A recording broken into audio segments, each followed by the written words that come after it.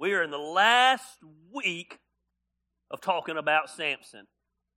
I've shared with you before that I start thinking about these series about 2 to 3 months before we ever talk about them. I start studying and researching and thinking about the direction that I want to go to. And so what normally happens is by the first week of the series, I'm over it.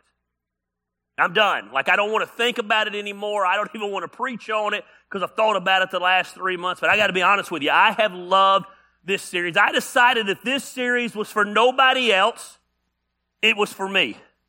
Because, man, Samson was a dude with so much potential who just thrived at screwing it up.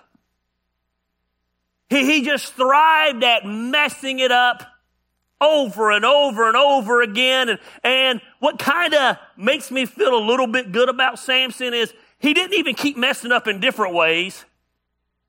He just kept messing up in the same ways. Sometimes we like to say God is a God of second chances, when the reality is God is a God of infinity chances. We hold people to certain standards, and God says, man, you screwed up. You're still breathing. Let's get up and get back to living that purpose I created for you. We said the first week that Samson was an incredibly strong man with a dangerously weak will. We talked about how all of us have things in our life that if we are not careful, we have hurts and we have habits and we have hang-ups, that if we're not keeping ourselves where we need to be, we can fall prey to those things.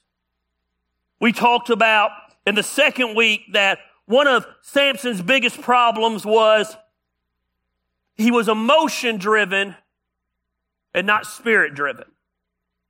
You would see that Samson would get into certain situations and his anger would take over instead of the spirit. You would see Samson get in certain situations and his pride would take over instead of the spirit. And we talked about how when his emotions took over and the anger took over, they led to him doing things that led to him putting himself in even worse situations. Because that's what sin does. It's just a step over and over and over. It mounts up, up, and up till eventually it consumes your life.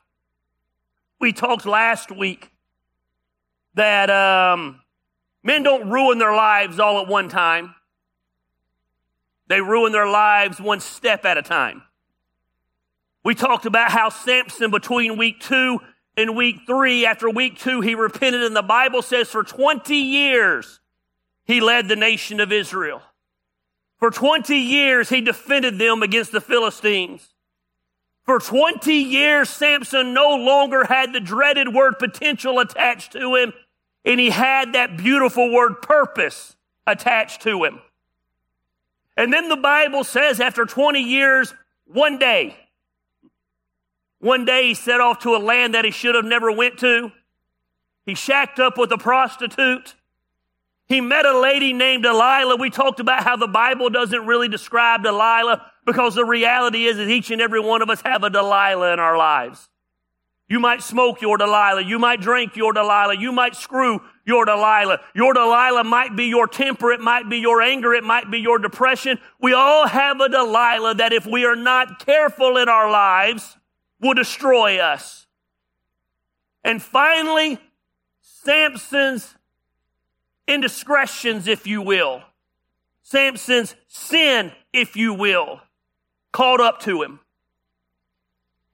Delilah came to him 4 times. She was being bribed by the Philistines, so Samson is now in the capital of the Philistines. He had grown so arrogant, so cocky after 20 years. He's in the midst, he's in the lion's den, and they come to him and they said, find out the secret to his strength. And for 3 times he played games with her. On the last time, the Bible says she nagged and she nagged and she nagged until he gave in. The Philistines came upon him. For the first time ever, the Bible says the Spirit of the Lord and the strength of the Lord had left Samson. It didn't happen overnight. It happened over the course of his life of Samson doing what he wanted to do. And now Samson is a prisoner to the Philistines. to the man that he had had victory over for his entire life, to the man that feared the name Samson, he is now a prisoner. And the Bible says they gouged out his eyes. The commentaries I read said they would have actually taken a stick that was on fire and stuck them in his eye canals. After they pulled the fire out, they would have taken a rough knife and cut out the remains of his eyes. This is where Samson is now. He's a prisoner. His eyes are gouged out. The Bible says that they put him in shackles and they put him on a grinding mill. So I need you to picture, it's a big wheel. He's shackled to it, and day after day he's spinning that wheel like we would do with an animal, and he's grinding wheat.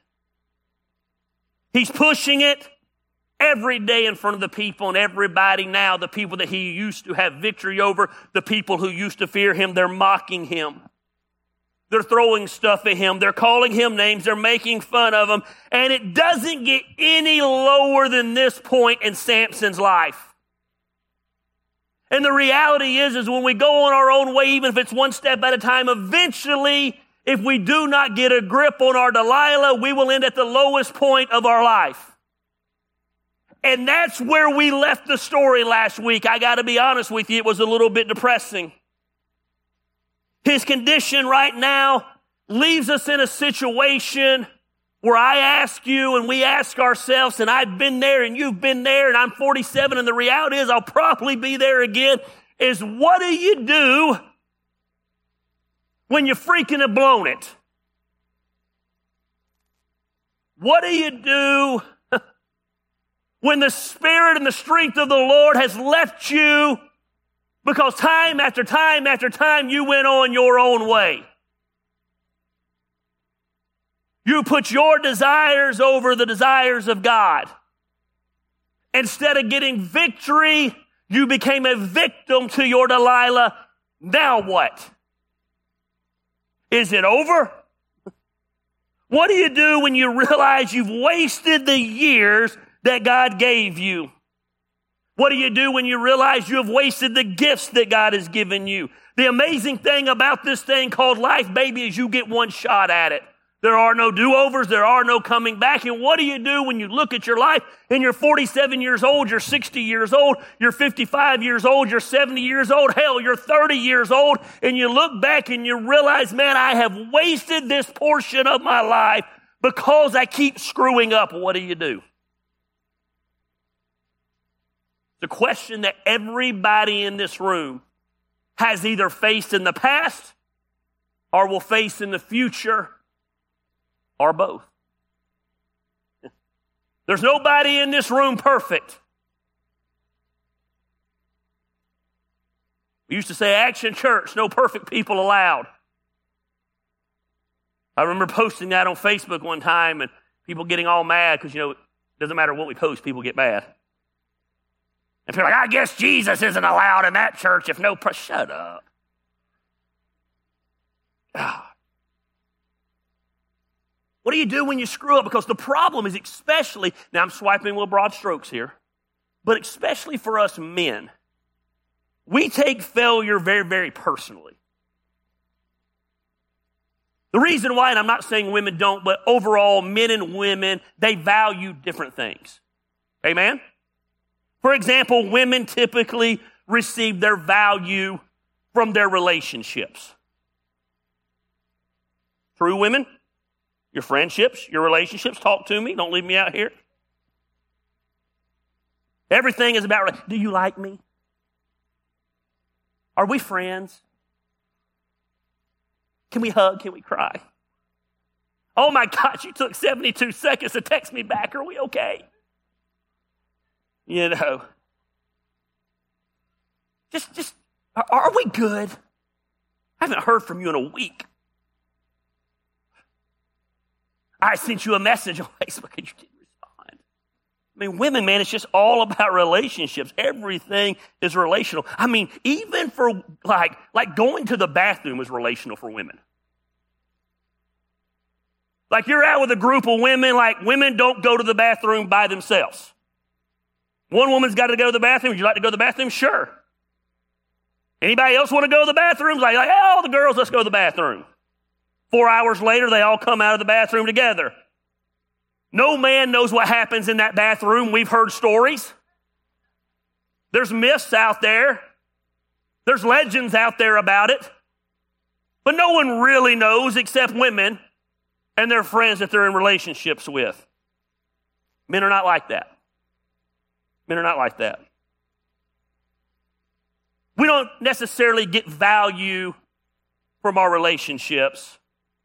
This was a big adjustment for my wife when we first got. She said, "You have no friends." I said, "I have friends. I just don't have friends that I need to talk to 7,500 times a day." I'm not saying she's wrong for needing that. I just don't need that. Men don't necessarily gain value from relationships. Men gain value from their accomplishments. Did we do good? Do we measure up? We're men. What can we conquer? That's why men so many times are different, ladies. I'm not saying this is right, but they're different in the dating phase. Because they're conquering. I don't mean that in a dogmatic way, but you're attached. They want to win you over. They want to marry you. And then once they get that, I've won, what's next? Normally it's the business world now. They want to conquer that. That's how we're wired. Can we conquer this? We like to be liked, but we're not all about relationships. No man has ever looked at me and said, "Hey, let's go to the bathroom together." Never. Matter of fact, ladies, let me tell you how the bathroom works for men. If I walk into the bathroom and someone is there I know, you're allowed to say one thing. What's up? Then you face the wall. It doesn't matter if your best friend in the world is next to you. You do not make eye contact. You do not talk. You do not ask how it's going. You then turn around, you wash your hands, you walk out, and when you walk out of the bathroom, you go, "Hey, man, what's up? What's been going on with you?" We catch up. That's how it works for men in the bathroom. We're about accomplishments.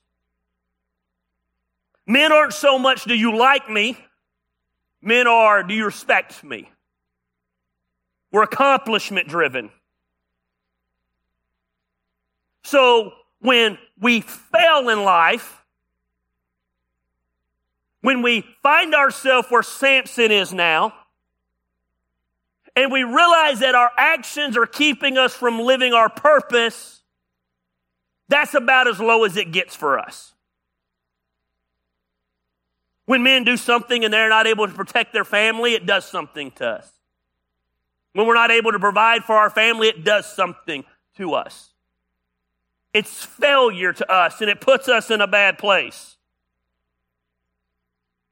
For most men, our greatest fear is not failure, it's not measuring up. We want to be successful. We want to do what we feel we were put on this earth to do. And when we don't, our regret becomes, "I wish I could have. I should have. Why didn't I?" And so many times the reason we could have, should have, and didn't is because we're allowing Delilah to distract us. We're allowing that hurt to distract us. We're allowing that hang-up to distract us. We're allowing that habit to distract us. We're allowing that thing that is destroying our life, whether it be female, whether it be alcohol, whether it be drugs, whether it be our temper, whether it be our pride, whether it be our ego, whatever it is now consuming us, and it's getting off the path that God had for us. And the question becomes, when you hit rock bottom, now what? Not how do you avoid rock bottom, because here's the reality. I've talked about it the last few weeks. It doesn't matter how much I talk about it. In some way, shape, or form, men, women, you're going to hit rock bottom. That's called life. Someone literally said the other day to me, I hadn't seen him in forever, like, "Man, I'm glad to see what you've done with your life." I said, "Thank you. Man, at least you got it all out of you young." I said, "I'm 47 years old. I probably got another at least 30 years on this earth. You don't think I'm going to screw up again? I have just begun to screw up. I don't want to lose it all again. I don't think I'm going to lose my family again, but I don't want to lose what I've built again. But I do know this, I'm in business for myself, and I'm one bad decision away from losing it all again. It's called business. What would you do? Start over. It's okay. Got these new offices, and I was most excited about the offices that had a shower in the bathroom. I told Christine, I said, man, worst case scenario, man, we'll just move everybody into the offices. The offices are cheap. Start over. What do you do when you screw up? What do you do when you have that life of regret? What do you do when you have to look at that woman who stood by you and supported you and loves you, and she sees what you've been looking at on your computer screen, and you see that you broke her heart, and you can't have the relationship that you should have with her because you have this weird fantasy about what a relationship is because, man, your number one search engine is Pornhub. Well, what do you do when you hit that bottom and you realize that you're in a career that just feels beneath you? You're living paycheck to paycheck, and you look around and sometimes you see some of your friends are doing better than you, and just the human nature of that is to feel like, man, I haven't accomplished what I should do, and I should be further along in life. And for you, mentally right now, you're at rock bottom. What do? Been there. What do you do when you wake up one day and you look at your marriage and you just realize, man, my marriage sucks? You don't like your marriage. You don't like your wife. You know she don't like you. You've spent your whole life building your lives around your children, and now your children are gone. And you've hit rock bottom. Maybe it's not even an outward failure. Maybe it's an inward failure. Maybe it's a promise you made to yourself to do a certain thing and you haven't achieved those goals, or a certain promise you feel like you made to God, a covenant you made to God, and man, you set out to do something and you haven't done it. This is where Samson was. All the potential in the world. Probably more potential than any man ever created. Samson. Now his eyes are gouged out. He's shackled to a spinning wheel. Every day he gets up and they shackle him to it, and the people that he was led to deliver his people from are now mocking him, spitting on him, making fun of him, and that's his life. Day after day after day. But I left you with a verse last week. It said they shaved Samson's head, because remember, his hair, his power came from his hair. I left you with a verse, and that's how we ended on a high note, and it said, but his hair began to grow back. What the enemy had taken, God began to restore. That's good preaching if a white boy is getting to do it. I said what the enemy had taken, God began to restore. Samson has no eyes anymore. He is now being mocked every day. He is being made fun of every day. Instead of leading his people away from the Philistines, he is now entertainment for the Philistines, but his hair began to grow back. God began the process of restoring him. God is in the process of renewing him. God is in the process of redeeming him. God is in the process of reviving him. I'm out of R's, I don't know anymore, but God's in the process of doing something amazing in his life, because it's bad, and make no mistake about it, it sucks. As bad as rock bottom sucks, there's nowhere to go but up. I learned more at rock bottom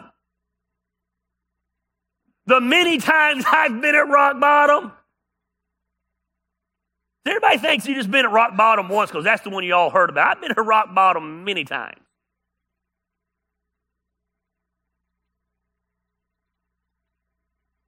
See, everybody comes to me and says, man, I remember when. They remember when. That wasn't rock bottom. I'll tell you what rock bottom was.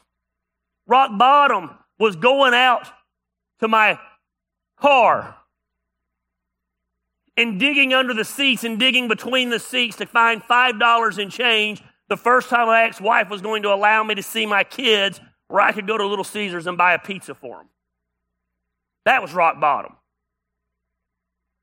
You think the community knowing what I did was rock bottom? I could give two shits about that. And if that offends you, we're probably not the church for you.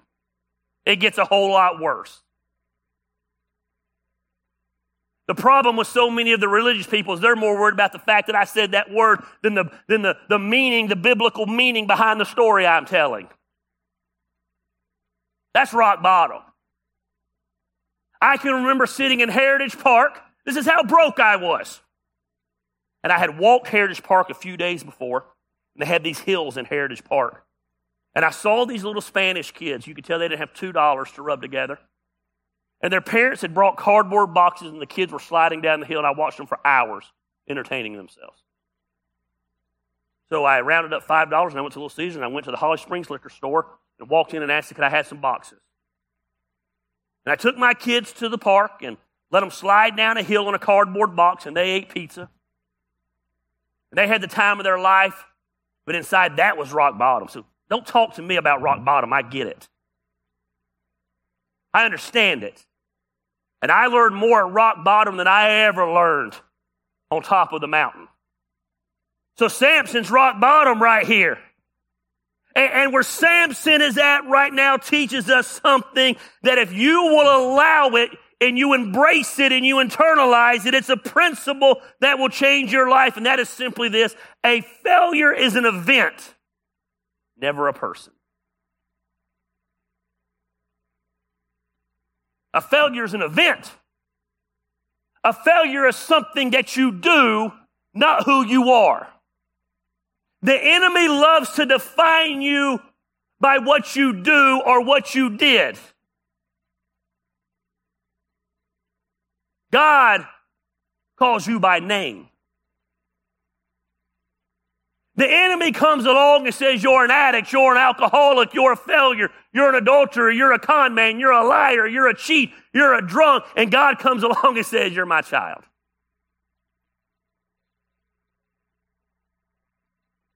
But they had so much potential, Gary. Why are you so worried about their potential? Worry about your own. Samson had all the potential in the world. He's at rock bottom, but his hair began to grow back.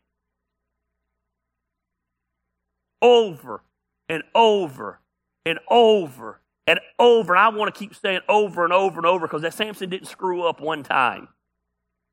I think that wasn't even a point of my series, but for me it was the point that I kind of zeroed in on. Samson screwed up over and over and over and over and over.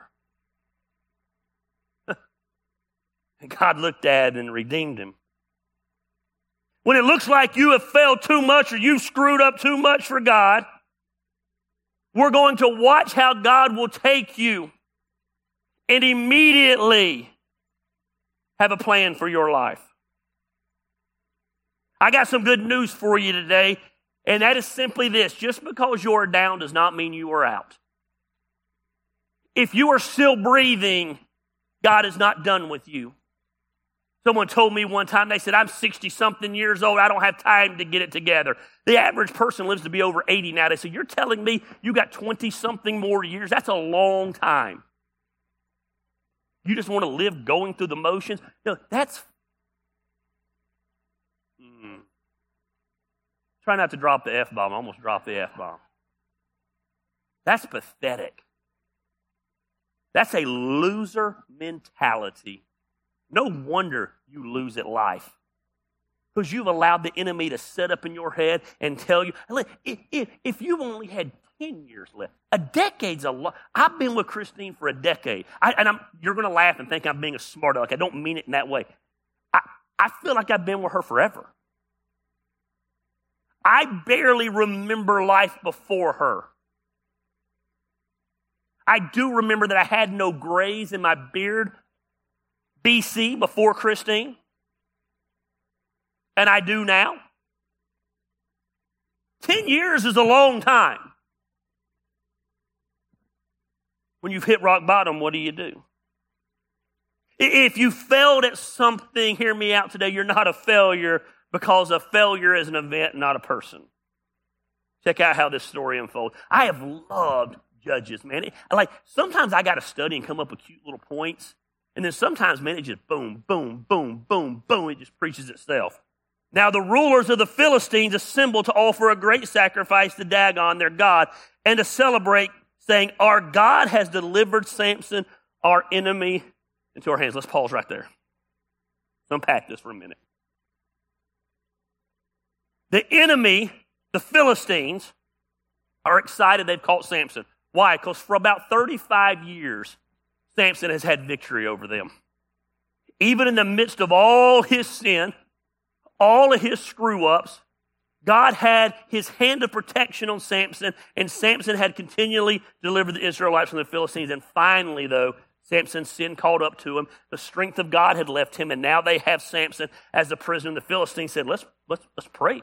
Let's celebrate this. So what they would have done is they would have brought Samson into the temple. But the temple wouldn't be like we think is a big ornate temple, like a Catholic. It would have been more like a Colosseum. At a minimum, everything I read said it probably would have held about 5,000 people. So 5,000 people gather, and they're worshiping this god Dagon, which was the god of the harvest, thanking this god for their harvest. The Dagon, the image of the god, because everything was just imagery back then, was a half man, a man's head on a fish's body. It was kind of weird. It was a man-fish god. I don't know. It was weird. And so they're thinking, hey, man, god, fish, Aquaman, thank you for delivering Samson into our hands. And they're making sacrifices to the man, god, fish, Aquaman. And then in verse 24 it says this, and when the people saw Samson, they now brought Samson in. Why? Because they'd been offering sacrifices, and now they wanted to come mock Samson and offer him to the man god fish. And when the people, Samson's at the lowest point. His eyes are gouged out. He's been pushing a wheel, being mocked. This prideful man, been spit upon and made fun of. When the people saw Samson, they praised their God, saying, our God has delivered our enemy into our hands, the one who laid waste to our land and multiplied our slain. While they were in high spirits, they shouted, bring out Samson to entertain us. So they called Samson out of the prison, and he performed for them. Think about this now. The man who had the most potential ever, the strongest man that God ever created, the man who was born with a purpose and a plan to deliver the Israelites from the Philistines, is now performing for the Philistines. I don't know what he was doing. I don't know if he was dancing a jig. I don't know what he was doing. But I can tell you he was at his lowest point. I'll never forget a pastor here in town lost his marriage and lost his church one time. This is about 2 years after I went through everything. And I'm pulling in Chick-fil-A one day, and the cow's out front dancing. And as I pull in, I wave at the cow, because that's what you do to the Chick-fil-A cow. And I noticed that the cow got weird and kind of turned its back towards me and kind of walked away. I didn't really think much about it, to be honest with you. I went in and got my food, and I go to leave. And off to the side, over there on the side of the building, in the back, the cow was taking a break. He had his hat off, and it was that pastor. And it destroyed me. I pulled up next to him. I knew he was there. I said, man, what's going on? He said, oh, man, you're the last person I wanted to see. I said, what's going on? I was trying to provide for my family. I said, that's awesome. This is not what I thought my life would be, out dancing in a cow outfit. And he named the owner of the Chick-fil-A, who's a good man. He said he gave me an opportunity, he gave me a job. I said, man, that's awesome. He goes, yeah, I just need to make rent. And I'm not saying this to brag. I had been blessed that time. I had a roofing company. I was making a lot of money. And I remember I said, well, what's your rent? He told me, and I had just got paid for a big job. And I was able to say, here's the next 3 months. I said, man, you go dance if you want to. Or you take the next 3 months and find a good job. To this day, every once in a while, it's probably about every 2 years, that guy moved away. He'll send me a message thanking me for that day. I can't imagine. Now, here's the deal. When I lost everything, if I had to dance in a cow outfit to provide for my family, I had to dance in a cow outfit to provide for my family.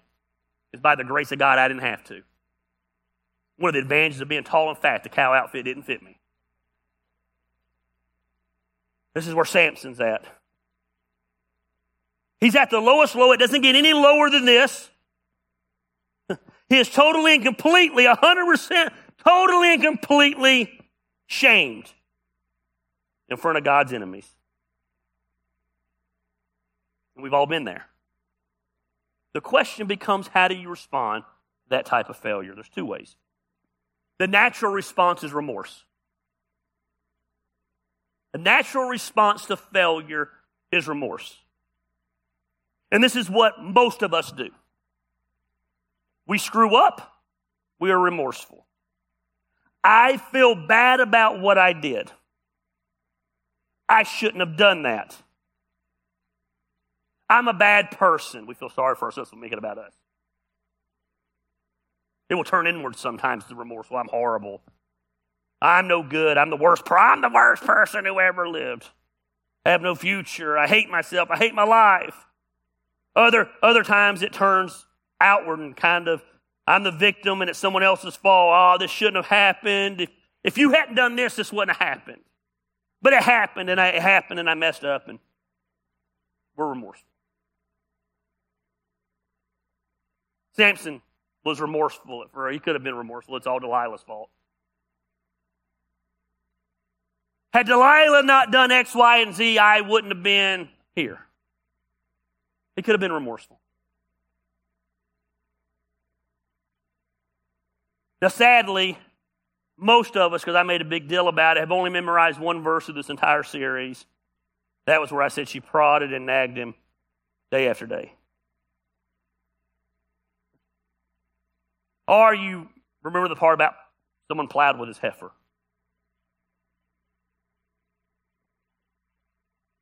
But you're going to miss out on some things I'm going to show you today, because here's the deal. Samson's at the lowest point and he was not remorseful. Our natural instinct is remorse, but remorse, do not miss what I'm about to tell you today. It's going to shock you. Remorse is not the right response to failure. It's not. It's not enough just to be sorry for what you did. It's not enough to acknowledge what you did. So the natural response is remorse. The better response is repentance. I know some of you are a little confused right now. You didn't grow up in church, and maybe you don't understand the difference. I'm going to break them down for you. There's a difference between remorse and repentance. Repentance. Remorse says, man, I'm a horrible person. I screwed up. I messed up. I understand it. Repentance says, man, I screwed up. I messed up. I didn't do what God entrusted me to do. And now I'm turning from that which I did wrong, and I'm turning toward that which is right. It's repentance. So here's the difference. Remorse is just words. I'm sorry. An apology means nothing without action. Repentance says, man, I screwed up, I effed up, I messed up, and now here's what I'm going to do to make it right. I'm going to do whatever I can not to go back down that path. It doesn't mean I won't go back down that path again, but I'm going to do whatever I can to get it right. Remember last week we said men don't ruin their lives all at one time. They do it step by step in the wrong direction. So how do you get back in the right direction? You turn around. You turn from going in the wrong direction and you start going in the right direction. You turn from doing things in your own flesh and you turn and you walk in the flesh of God. Now listen, we're all going to do some things that we can't undo. I understand that. I didn't say you can go back in a time machine and change what you've done. There's just sometimes you can't do it. You can't go back and unsend the text message. You can't go back and undo the words that you said. So I get it doesn't always work and you can't always walk away from it. You can't undo the damage your alcoholism caused your family. The drug abuse did. You can't undo it. But you can turn from it and begin to walk in the Spirit and walk in the way God would have you to walk. Do not miss this. But when you repent, you have to do it for the right reasons. You have to do it to make yourself right with God, not to win somebody back. If you're changing to win favor, you're changing for the wrong. The favor may come, the favor may not come. The trust may come, the trust may not come. If they never choose to trust you or forgive you again, that doesn't change the fact that you're supposed to turn. If you're truly repented of what you've done and you want the life that God has created you for, you turn from it and you begin to walk in the way that God wants you to walk. You're not responsible for how they respond. You're responsible for your walk with God. One day you're going to come to the realization that you can't undo the hurt you caused, but you can repent. Not, I'm sorry I got caught and shouldn't have. I'm talking about, man, I'm sorry for what I did. I can't undo what I did. I can't undo what I said. I can't undo what you did. But I can put myself in a position, hopefully not to ever be back in that position. I can't go back and take back the drinking, but I can make sure that when I'm in a position where I want to drink, I'm not in that place where it's easily accessible. See, the problem is so many of you put yourself in a position where you have to run from sin when you should have just been avoiding it altogether.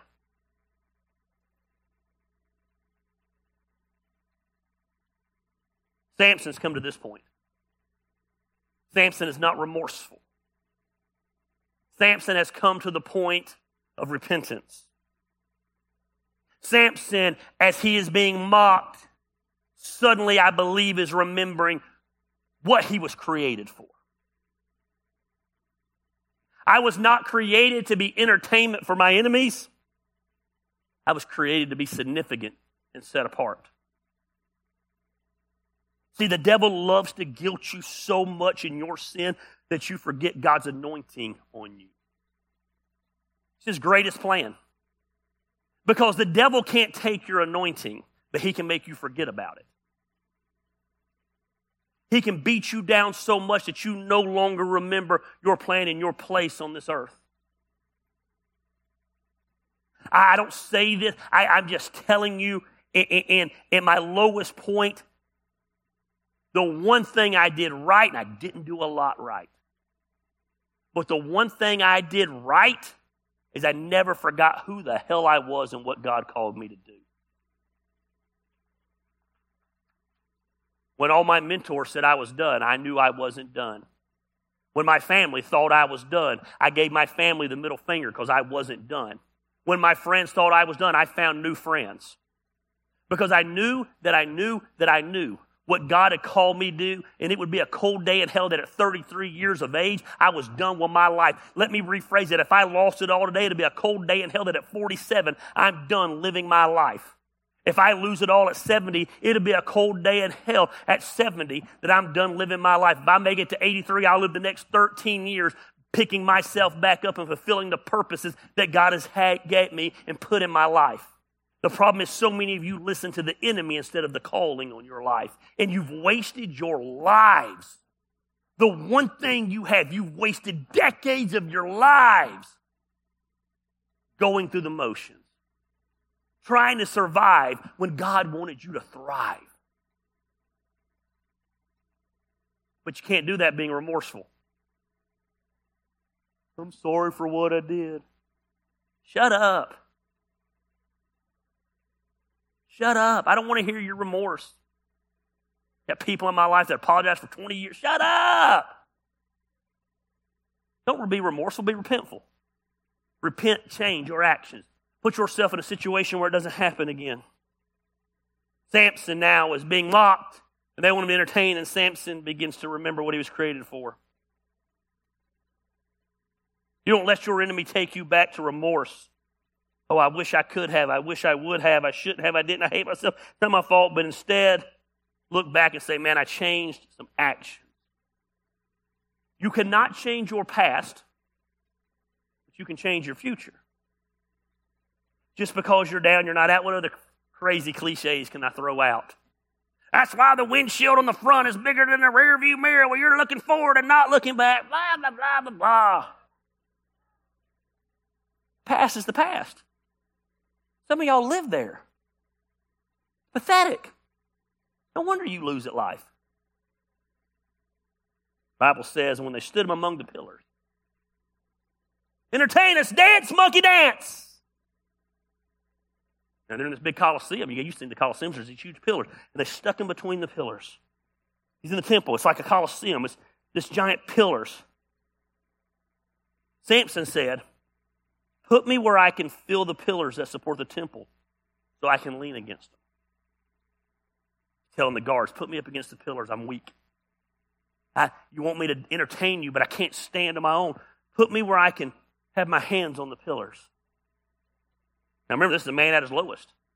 This is a man who screwed up and screwed up and screwed up and screwed up and screwed up, but this was a man who had a calling on his life, a man who had potential in his life, a man who much of his life lived his purpose and not just potential, and now he's at the rock bottom and he's back with the P word, potential. So what's it got to do with this? I'm about to show you it's about to get good. So I can lean against him. I love this next verse. Samson prayed to the Lord. It's a good place to start. They don't get any lower than this. Samson could have, oh, woe is me. But the Bible says he prayed to the Lord. Oh, sovereign Lord, remember me. God, remember me. I don't know why you would. Screwed it up so bad. I don't know, but do you remember me, God? Yeah, that calling on my, just remember me. Oh, God, please. I like this. Oh, God, please strengthen me. Look what it says. Go to the next. Oh, God, please strengthen me just once more. Just once more.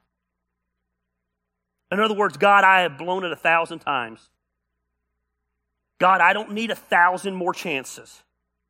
God, I have blown it too many times to count. Multiple opportunities. All I got, God, right now, I need one more chance. One more time, God. God, just find it in your mercy. Find it in your strength. He's broken. You know what I like about this is it's no longer about Samson. It was always about Samson before. It's no longer about Samson. Now it's all about God. I believe right here he crossed over some spiritual line where he realized I must decrease and he must increase.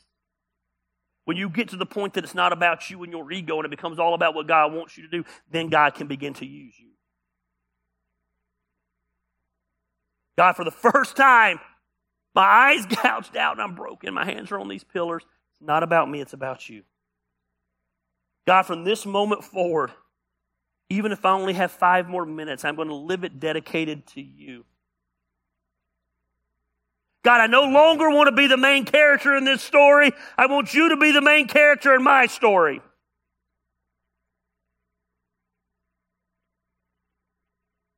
I had a friend, I remember he lost everything, and he told me one time, he said, man, I have screwed up in a huge way.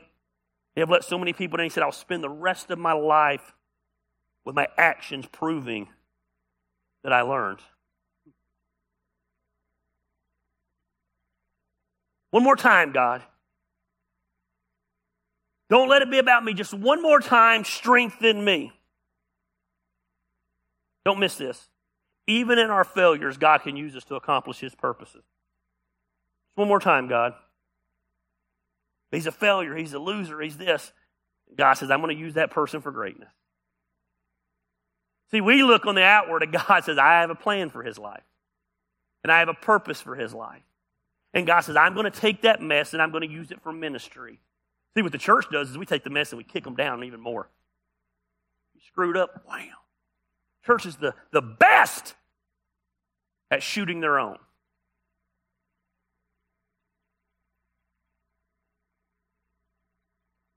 They get more love and acceptance at the bar than they do the church.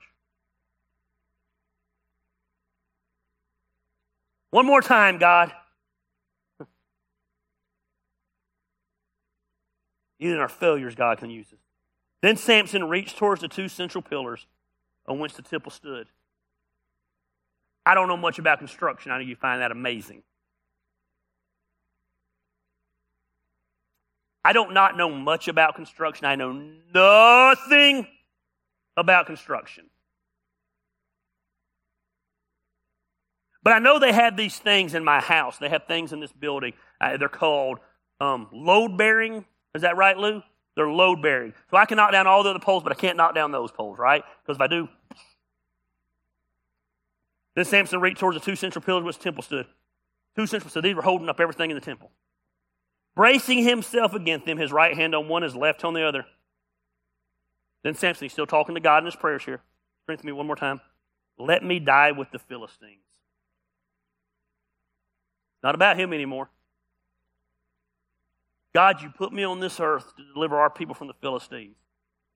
And if I have to die in order to do it, let me die not as a failure, but fulfilling my purpose. Then he pushed with all his might. Down came the temple. Why? Because his hair had come back. His strength had returned. He had turned to God, and God had renewed him and restored him like he was before. God will always renew and restore you when you come to him.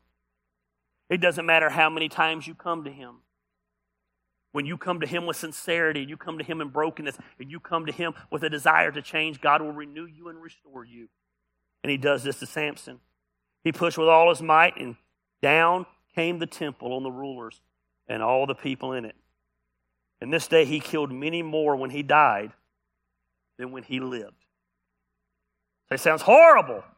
No, it sounds amazing. Samson in his death finally lived out his purpose. I don't know. He had a bedside confession. Samson had a bedside confession. And God used him. He pushed the pillars with all his might, everything crumbling down, destroying God's enemies. Even in our failures, God can use you. Even though you're messed up, God can use you. Even though you screwed up, God can use you. The religious like to say it, but they don't really believe it. They're arrogant, they're cocky, they're judgmental. They love to preach grace until they have to give grace. Quit living in remorse. Quit living in the land that I shouldn't have. And move to the land I did, and I'm sorry. And I'm going to spend my life proving that. Quit telling yourself they're never going to trust you again and spend your life rebuilding that trust. Financially, I'm just a mess. I'm never going to make anything out of my finances. Not with that attitude. But you can start today.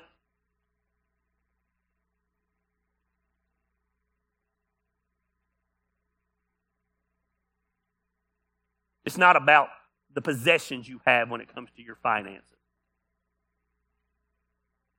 But it's about your finances putting you in a position to do what you feel led to do. You can start today. One of the things I don't talk about is when I lost everything. I'm 47 now. I lost everything 33, 14 years ago.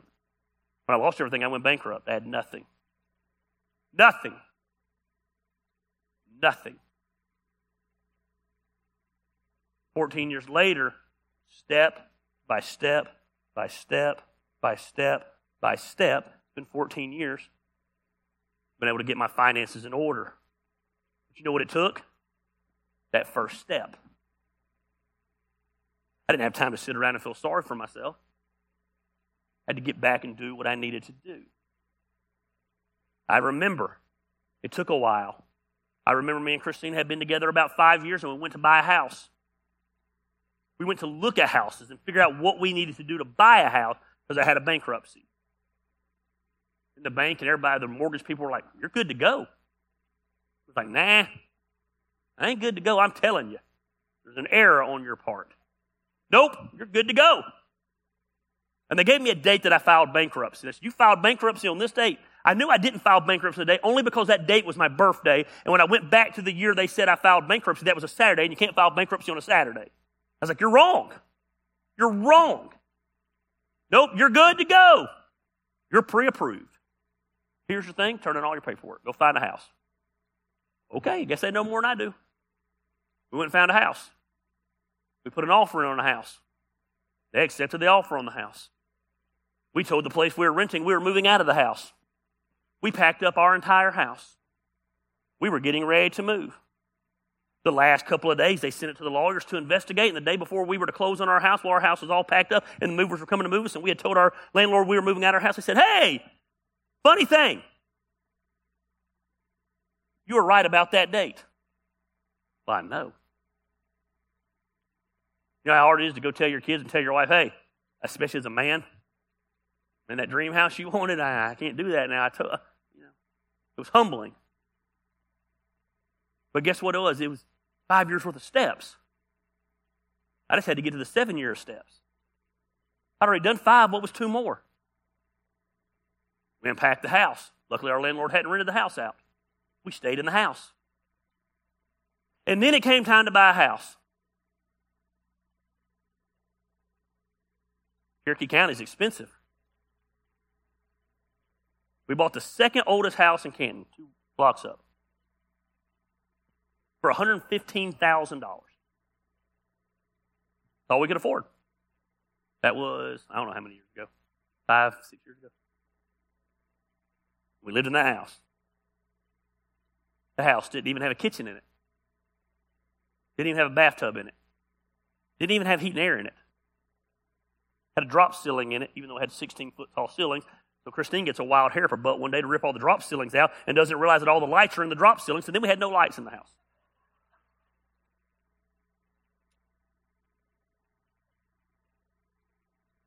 Floors were ate up with termites. She made that house a home. We raised our kids in that home. We fought in that home. And we loved in that home, and we built memories in that home. And then suddenly the area started to change. Not quickly, but a little bit. And then suddenly the home that we bought for this price was 3 times more than that. We sold that home. And now we live in a dream home. 13 years in the making. So you're talking today about your finances. It's just step by step. You can beat yourself up, or you can get it right. You can feel bad about the financial position you're in and have remorse for it. You can repent and say, man, I repent. I'm going to do better at it. For years, I lied and I lied and I lied. For years and years, I was an addict. For years and years, I was looking at pornography. I was doing X, Y, Z, doing whatever. Or you can realize, man, today I'm going to stop. And today is going to be the first day in the rest of my life. And while everyone around you will tell you what you used to be, and I still run into people who remind me what I used to be, and I just laugh because they don't know me.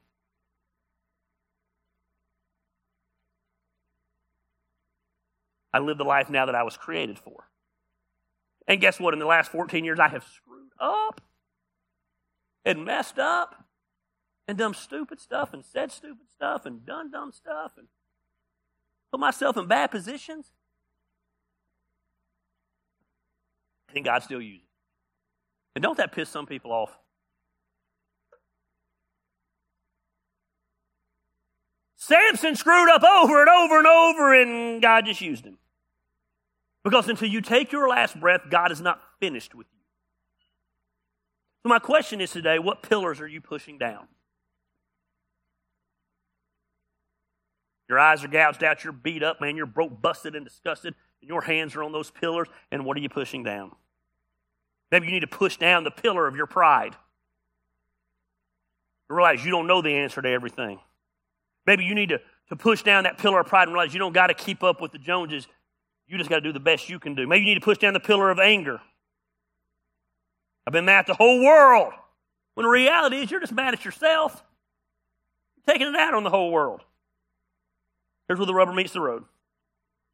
If you want different results, you got to do different things. Samson was tired of being potential and wanted to go out with purpose.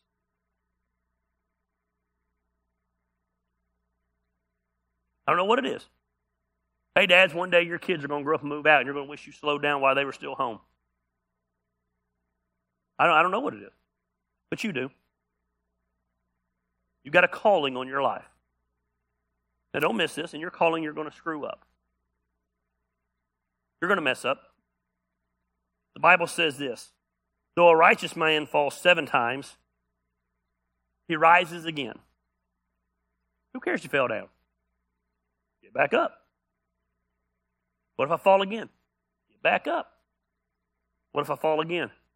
Get back up. Go out fulfilling the purpose that God has on your life. It's no longer about me. I'm going to live my life for Christ. I'm going to live my life for God. You say, but Samson ended up dying. Samson did what God told him to do. Better to die for Christ than live for myself. And oh, by the way, you're all going to die. Encouragement today. The question is, are you going to go out on God's terms?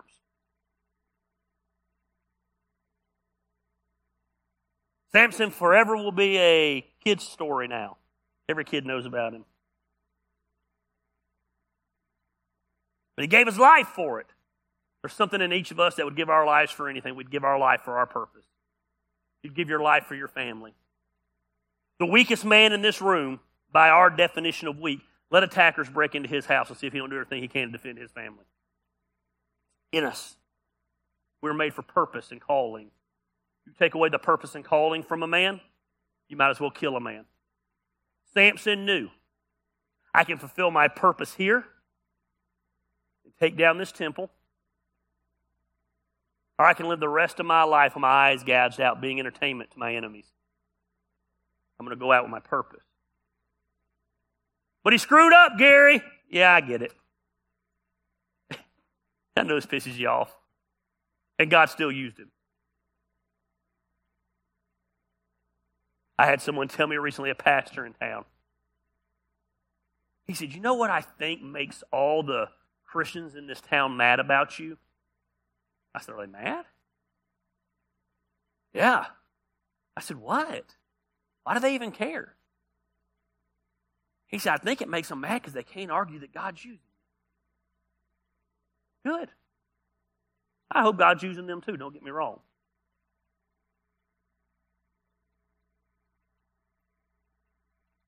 But I'll take all the failures and all the mess-ups to be where I am today.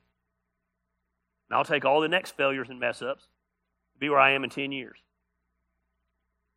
I never learned anything on the mountaintop. Matter of fact, mountaintop gets me in trouble. I got to be in that. I got to do us against the world. You got to be counting me out. That's when I thrive. Samson screwed up. Samson screwed up. Samson screwed up. Samson screwed up again. Samson screwed up again. He broke every vow that he had before God. He got his hair cut. He touched a dead thing. He laid with a woman, all the stuff. And God used him. He's in the Hall of Faith in Hebrews. We're talking about him today. And God will use you in the same way. You got to move past remorse and get to repentance.